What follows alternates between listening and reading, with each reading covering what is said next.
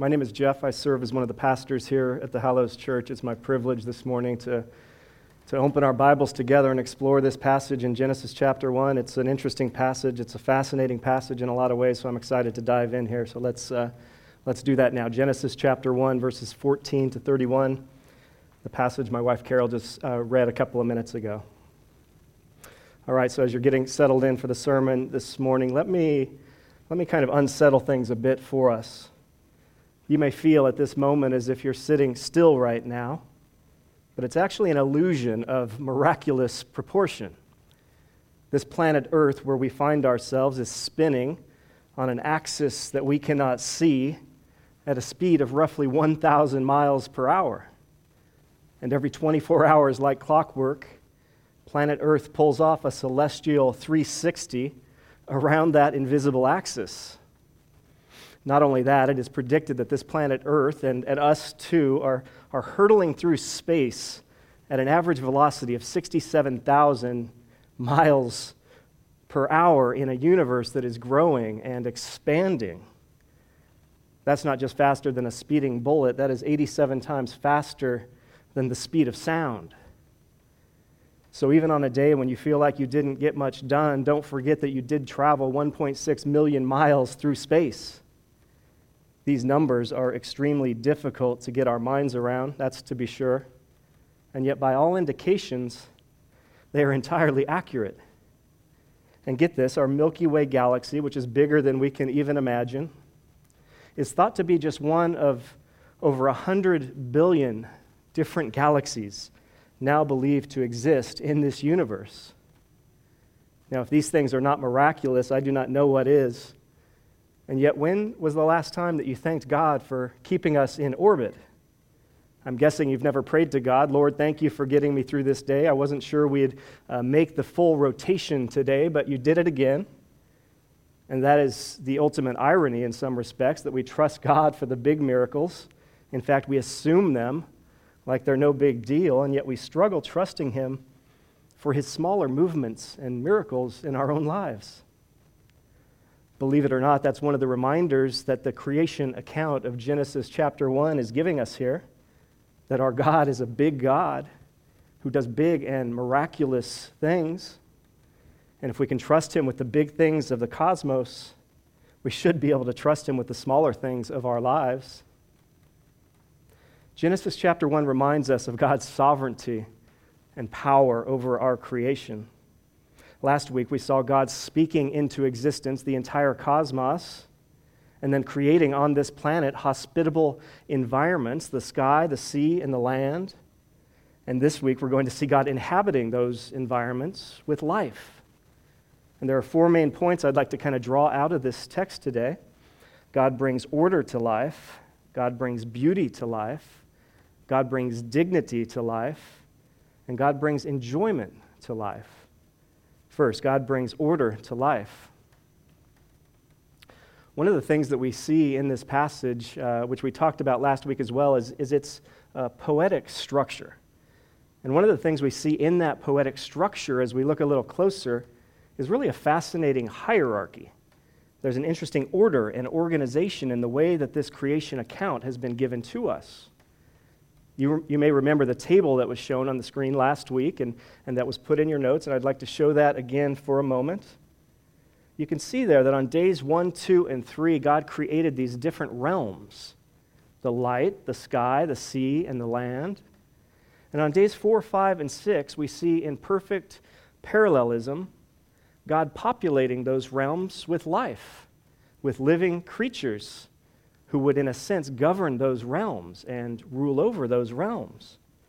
There's a certain structure, a certain kingly structure to this, where you have these different realms and you have different rulers within those realms carrying out certain roles and functions in ruling over them.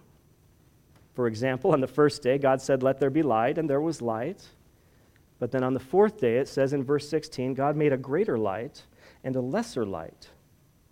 And the text tells us that God made the greater light to rule the day, and He made the lesser light to rule the night and to serve as signs for the seasons and for the days and the years. This text, of course, is talking about the sun and the moon. On the second day, God created two more realms, the water and the sky. And then on the fifth day, in verses 20 to 23, he creates those creatures who would rule over those realms, namely fish and birds. He creates aquatic life to rule the realm of the sea, and he creates aerial life to rule the realm of the sky. On the third day, God created the realm of land, and then on the sixth day, in verses 24 to 26, he creates the rulers of that realm, first animals, and then finally humans. Now, as we talked about last week, we considered Genesis chapter 1 as a song of sorts, as a poem, as a poetic narrative of the creation account that is meant to teach us more about what God created and why he created it than exactly how he created it. And one of the things we see here is that God brings order and organization to life by providing these hospitable realms and then by creating living beings who would fill and populate and rule over these realms.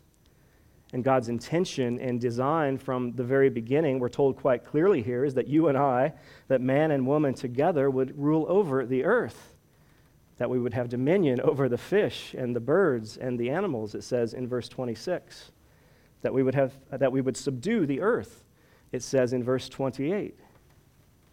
And we're going to get more into what all that means next week in next week's sermon, but for now, let me just say that you and I were designed as rulers who would rule not only over our own realm, but over all the other realms too, and over all the rulers of those realms. Now, it's quite easy for us to read this passage and to read the Bible generally and to think it's all about us. We can read a passage like this and think that God made this creation for us to do with as we please. It sounds a lot like we've been put in charge of this place and of this planet. And that's how many would read this passage and use it as an excuse for not caring for this creation and its creatures well. After all, God does say, have dominion over all the other realms and rulers, and to subdue the earth. Therefore, some would say, we've been given this authority as rulers over the realms to kind of call the shots here on planet Earth as we see fit. But we'll see as we go here, that's not really the case at all. You see, the bigger picture that we need to see as we think about this passage this morning is that the thrust of this passage is less about us being rulers over the earth and having dominion over it than it is about God being the ruler over the entire cosmos and over the entire earth, and most importantly, over you and I.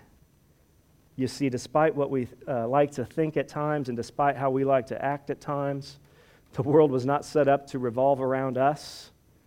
This text never suggests that God made it all for us to do with as we wish.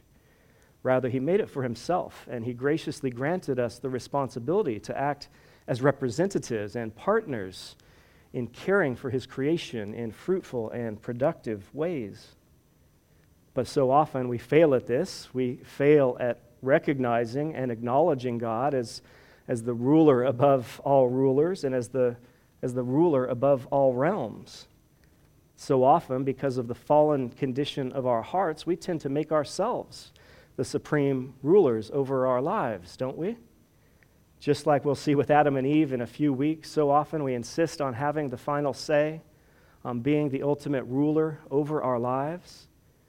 And when we do that, just as when they did that, things that were once good can very quickly go bad. If you try to make yourself the ultimate ruler over your life, just like Adam and Eve did, the intended order of things in your life will come undone. And as a result, instead of ruling over the various aspects of your life, you find yourself being instead ruled by them. Instead of you doing the subduing, you find yourself as the one being subdued by one or another aspect of your life. It may be family, it may be your career, it may be romance, it may be money, it may be pleasure or comfort or security. You and I were designed to live under God, under his ultimate rule. You can see that here in this passage. But if we don't put ourselves under God, we'll find ourselves under these and other things and being controlled by them. If God is not put in a position of supreme authority over your life, if he's not the source of your value and your worth, something else will rule over you. On the other hand, if you see God as the source of everything for you, your identity, your security, your hope, and your strength, then nothing else will enslave you or subdue you in quite the same way, because you found your proper place in the intended order of creation. God brings an order and a structure to our lives, a hierarchy, but that order and that structure depends on us knowing and embracing our proper place and position within it. Because it is only as we allow God to rule over us completely that we will ever rule rightly over our own selves and our own lives. So God brings a certain order to life as we place ourselves under His authority and under His rule. And the second point I'd like to explore for a few minutes here is how God brings not only order to life, but He brings beauty to life as well. Last week, Pastor Andrew explored some of the things about the artistry of the creation account, the artistry of Genesis chapter 1 as a biblical text. But let's talk for a moment not about the artistry of those words themselves or the structure of that text. Rather, let's talk for a moment about the artistry of what God actually created and what that tells us about the artist behind the artistry. Because, friends, there's much artistry everywhere we look if we're willing to see it, if we're willing to slow down long enough to see it and to savor it and to consider its source. Whether we're looking through a telescope or a microscope or in the mirror, what we see above us and around us and within us should move us. It should cause us to marvel with awe and wonder about this creation. This creation in all its beauty is intended to reveal something to us about its creator.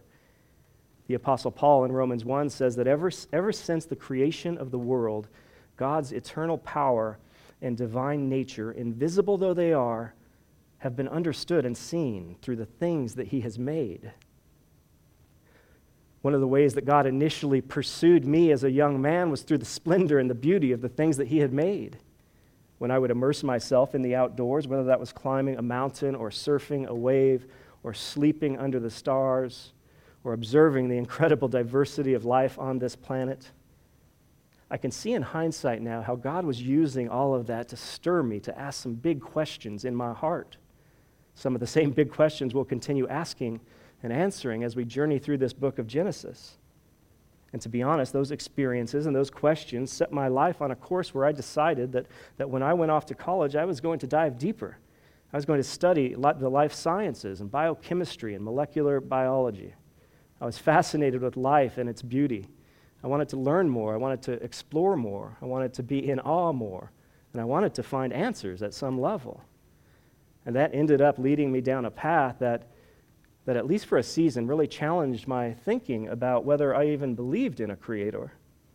You see, throughout my studies, I was taught to question everything, to doubt everything, to demand evidence for everything, and so that's what I did. And my textbooks and my professors seemed to be saying quite confidently that science had arrived at the explanation of how life had arisen on Earth. And that explanation was that it was random. It was an accident. It all came about just because there was so much time and so much opportunity. It just happened. This is what the textbooks taught then, and this is what the textbooks teach now, all based, in my opinion, on a few overly simplistic laboratory experiments that they will point to as their proof. And the notion of biblical creationism and the possibility of a divine cause to it all was very subtly but somewhat arrogantly dismissed and diminished by many in that setting and others in which I found myself. But here's the interesting thing. As I look back on that experience, I was very much being taught what to believe and what not to believe about the origins of the universe and about the origins of life, based not so much on proof or evidence as much as on presupposition. It seemed to me as though, as I thought through these things, that many professors, many people in academia and elsewhere, had this sort of non-negotiable presupposition that they brought to their worldview. And that non-negotiable presupposition was that God does not exist. The supernatural does not exist. Science and only science, they would say, has the answers that we need about who we are and where we came from. And because of those presuppositions that were often held onto so tightly, these people necessarily had to explain the world on naturalistic grounds. And so that's what they did. And that's what they do, even in the face of staggering odds to the contrary. Now, some were more honest and realistic about these things than others. Klaus Doss, who was a prominent scientist seeking to answer questions about the origins of life, admitted that all discussions on principal theories and experiments in this field either end in a stalemate or in a confession of ignorance. Francis Crick, the Nobel Prize winner for the co-discovery of the three-dimensional structure of DNA, calculated the likelihood of the random, spontaneous assembly of even the simplest of biological proteins, and he found it to be a statistical impossibility. And yet this same scientist would say, the origin of life seems almost to be a miracle. So many are the conditions that would have had to have been satisfied to get it going and to keep it going. Some interesting analogies have been suggested about this too. One scientist said that the possibility of life as we know it coming about randomly by chance would be like a tornado moving through a junkyard and assembling from the metal scraps in that junkyard a Boeing 747 by accident. Or it would be like a blind person solving a Rubik's Cube by chance. Or it would be like an explosion at a printing press, randomly giving rise to a dictionary or a great work of literature. There's a lot that could be said about this, but not a lot of time to do so today. But what was interesting is the deeper that I got into science, the more I began to conclude that if we're willing to check our presuppositions at the door, science is not at odds with God or faith at all. Science and nature are not contradicting God. Rather, in every way, science and nature are revealing God to us. Think about this. What does science say about the origin of the universe? Well, it says there was a beginning. It says there was nothing, and then there was something. It's called the Big Bang. And what does the Bible say about the origin of the universe? Well, we've been talking about that the past couple of weeks. It says there was a beginning. It says there was nothing.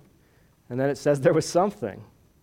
So if both agree that there was a beginning, who or what began it? Who or what set our reality into motion? Both agree it has not always been this way. Both agree there was nothing and now there is everything.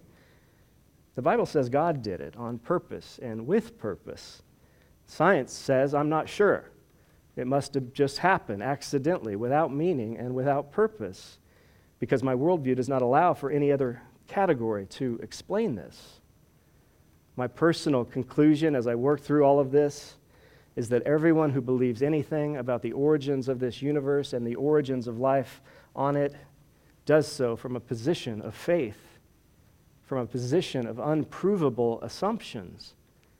Whether you believe God made everything or everything happened by accident, both positions require an act of faith. In fact, every worldview does at one level or another when we're asking these big questions about life and about our origins. Whatever you may believe, though, there's no denying what we can see around us in this world.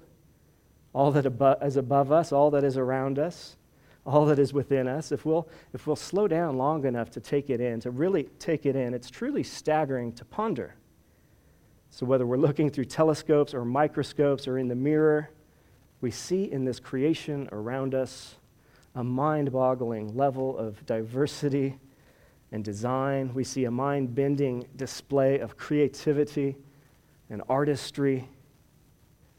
Now, this is not something we typically do, but I'd like you to take a look at the screen over the next few moments as we think about the artistry of God's creation and the artistry of life on that creation.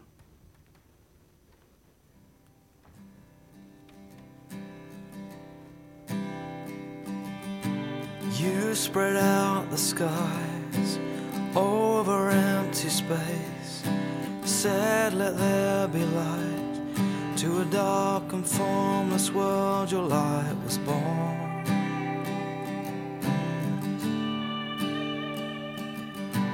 You spread out your arms over empty hearts, said let there be light.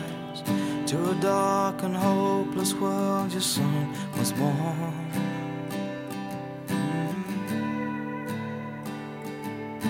You made the world and saw that it was good. You sent your only Son for you are good. What a wonderful Maker. What a wonderful Savior. How majestic your whispers, and how humble your love. With a strength like no other, and the heart of a father. How majestic your whisper. What a wonderful God. What a wonderful Maker. What a wonderful Savior. How majestic your whispers.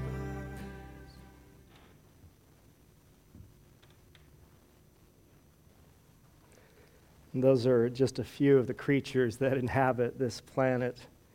There are estimated to be hundreds of thousands of different kinds of species of life in the sea and on the land and in the air. And get this, if we include microbes and microorganisms, it is estimated there are 10 to 14 million different species of living things on this planet, some very big, some very small, and everything in between. And here we are as human beings, able to perceive and process, able to reason and deduce, able to love and to laugh and to appreciate beauty, able to experience and explain so much. But it's certainly not a simple thing. The human brain is believed to contain 100 billion microscopic neurons, each of those neurons looking like a branching tree with the limbs reaching out and touching the branches of other neurons. And each single neuron can make up to 10,000 connections with the branches of other neurons within the brain.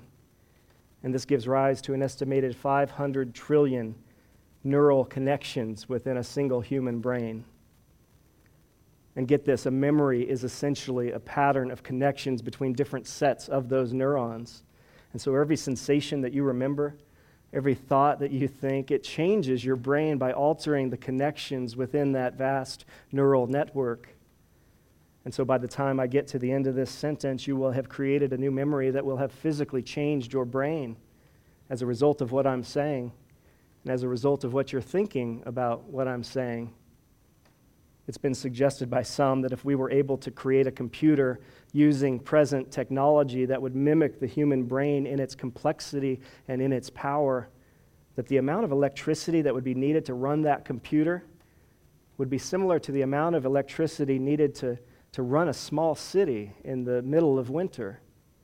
And yet our little 3-pound brains, in all their complexity, they hum along on the equivalent of a mere 20 watts of energy, or the amount of energy needed to run a small light bulb.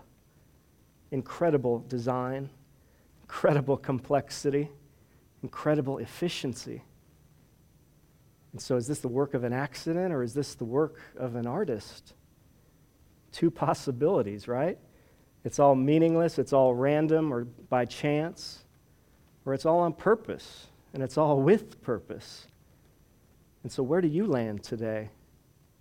Job chapter 12, verse 7 says, "Ask the animals, and they will teach you, or the birds of the air, and they will tell you, or speak to the earth, and it will teach you, or let the fish of the sea inform you. Which of these does not know that the hand of the Lord has done this? In his hand is the life of every creature and the breath of all mankind." Augustine would say, if the work of the Creator's hand be so lovely, oh, how much more beautiful must he be who made them. And so why is nature so moving to you and I? Why is it so moving when you look at those images of animals, when you look at the mountains, when you look at the sea, when you listen to the noise of the waves or the babbling of a brook?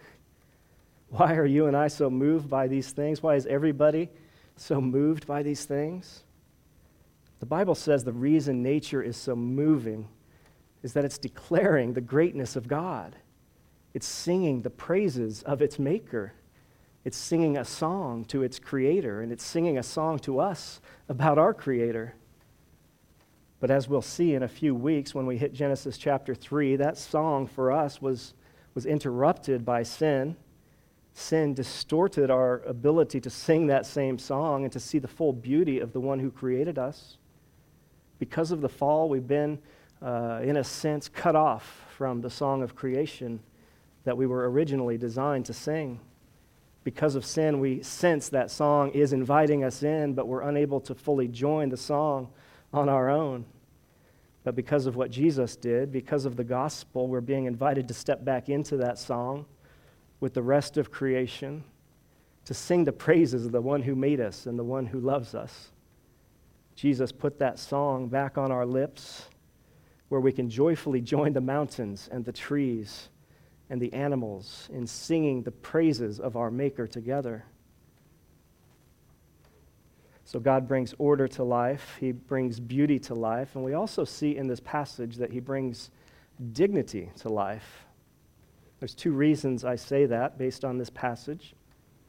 First of all, and this is one of the most staggering truths to think about when it comes to who God is and who He made us to be. In verse 26, God said, "Let us make man in our image, after our likeness." As we touched on a couple of weeks back, this is believed to be a conversation within the community of God, within the Trinity. God the Father, God the Son, and God the Holy Spirit talking about their plan for humanity. And look at what they say. They say, "Let us make them in our image and after our likeness." Out of all the creatures God made, man and woman alone are said to be made in the image of God. Now, when I think of someone being made in my own image, the first and most obvious thing that comes to mind is my children. At some level, they are like me. They are related to me in a foundational way. They reflect me. They represent me in some ways. They share certain passions and priorities and convictions because of my influence on them and my relationship to them. And as their father, I help guide them and shape them and lead them to manage their lives and to flourish in their lives. Now, we're going to go a lot deeper into this concept of the image of God, the Imago Dei, as it's called, in next week's sermon.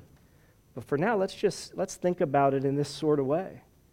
Being made in the image and likeness of God means that you and I, in certain regards, are like God.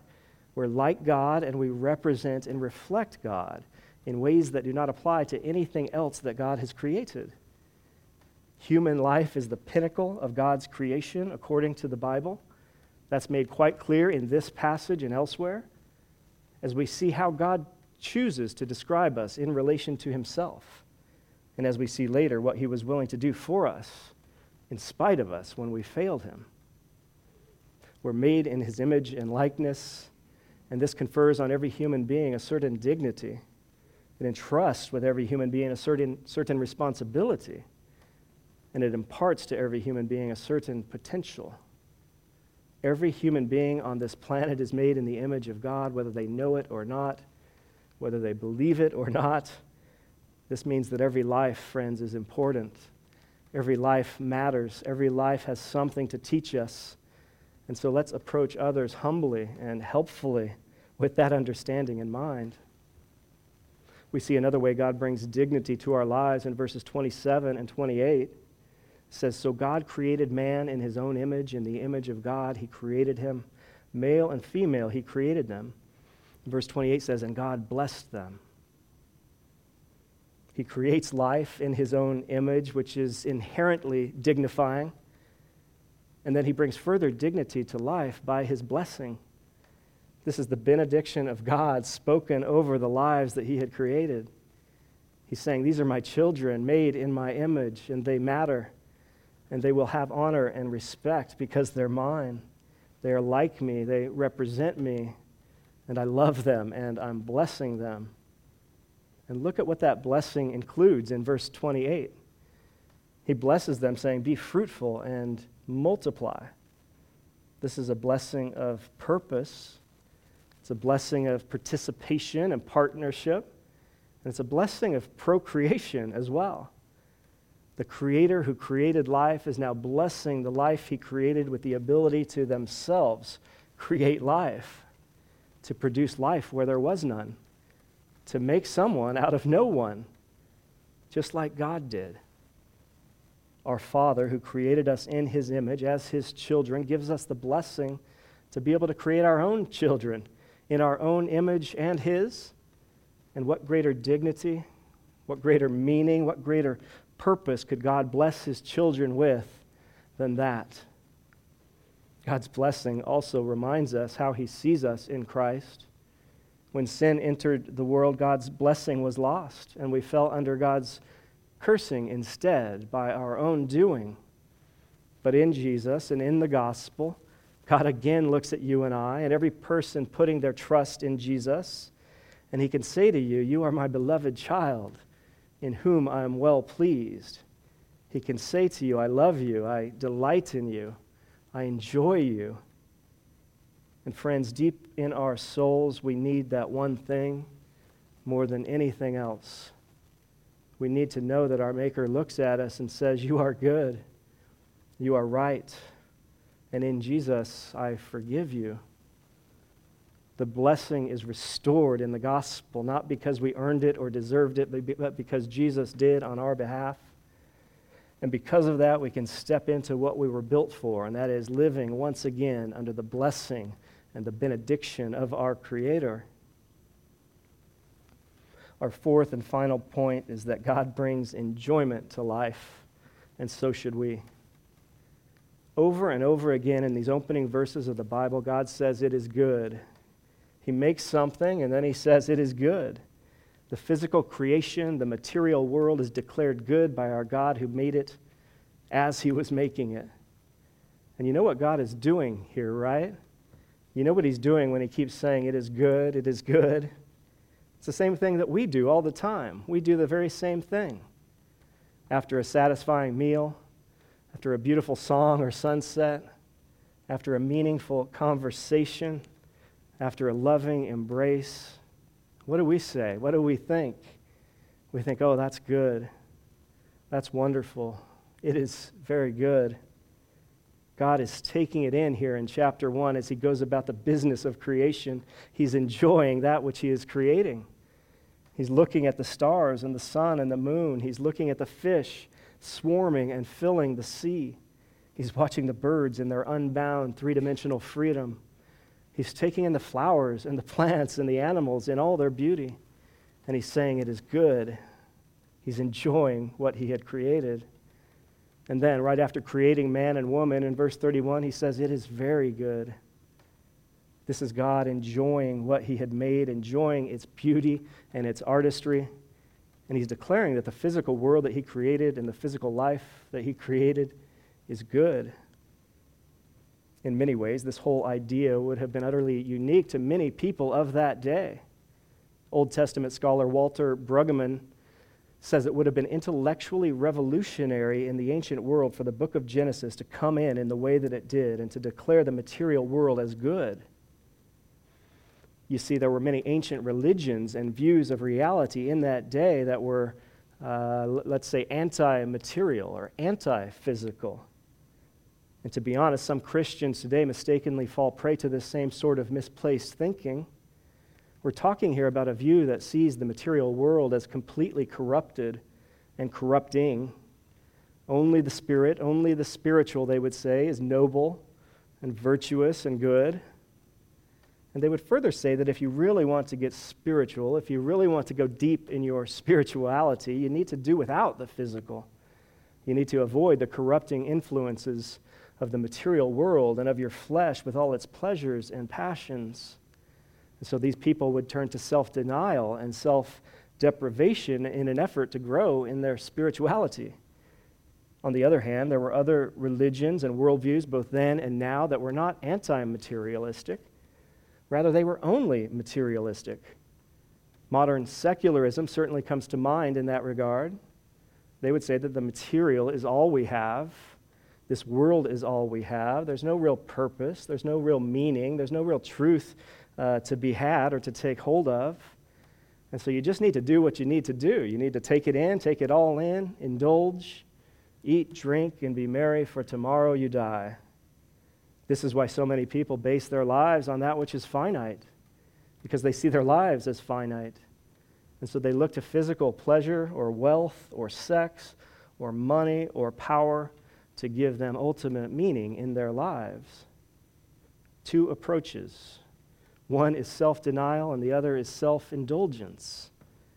But Christianity is utterly unique in this regard. It says you're both wrong. It says the material world is neither bad nor all that we have. In fact, the goodness of creation and God's enjoyment of it that we see right here in this passage is a profound motivation for us to enjoy ordinary life and to be playful and productive in God's creation as we journey through the world that is. And so let's take it in. Let's enjoy this creation and our lives with fullness and with joy. This means that as Christians, we are not to lead sour or dour lives. We must not be perpetually solemn or unsatisfied in our walk with Jesus. When you realize what's coming, friends, when you realize that your deepest and most profound experiences of love and laughter and beauty in this life are only ever so partial hints and whispers of what is to come, and that's what the Bible says they are, then we can enjoy the many things of this world all the more and in new ways here in the present without allowing them to rule over us. And so we don't live for pleasure, but we're not afraid of it either. We don't live for achievements or accomplishments or wealth. We can rightly enjoy those things without living for those things. Now, a couple of important implications flow out of some of these things that we've been talking about. First, Genesis chapter 1 reminds us that the world was not always the way it is now. The chaos of sin and the struggle to survive were not part of the original picture. And so our hope for the future does not depend so much on us achieving something that has never been, but rather to help restore that which we ourselves have broken and lost. And even though we know that the world is presently broken because of sin, this world is nevertheless important. It matters. It was created good. We broke it, and God is inviting us to step back into his story in which he is recreating and restoring and renewing and redeeming all things in Christ. And so in addition to enjoying this creation, we also at the very same time work towards its renewal and its restoration. This very beautiful but broken world matters. It matters to God, and it should matter to us. And because of that, yes, we can enjoy God's good creation, but we also at the very same time need to do what we can to help fix it, to help fix that which is broken around us. As Christians, it's not one or the other, but it's both. And so we love, we laugh, we eat, we drink, we enjoy this life and the incredible world around us. But at the very same time, this view of the world flowing right out of the first chapter of the book of Genesis means that we also work against injustice. We work against oppression. We serve others, and we meet needs. It's a beautiful passage, Genesis chapter 1. There we see God's original intent clearly seen to bring order, to disorder, to bring beauty, to life, to bring dignity and delight into his creation and into our lives. But as we'll explore more deeply in a few weeks, in Genesis chapter 3, sin entered into the picture as Adam and Eve decided that they knew best how to rule their lives. And as a result, the world was fractured, and all of those good things done for us by God came undone and reversed.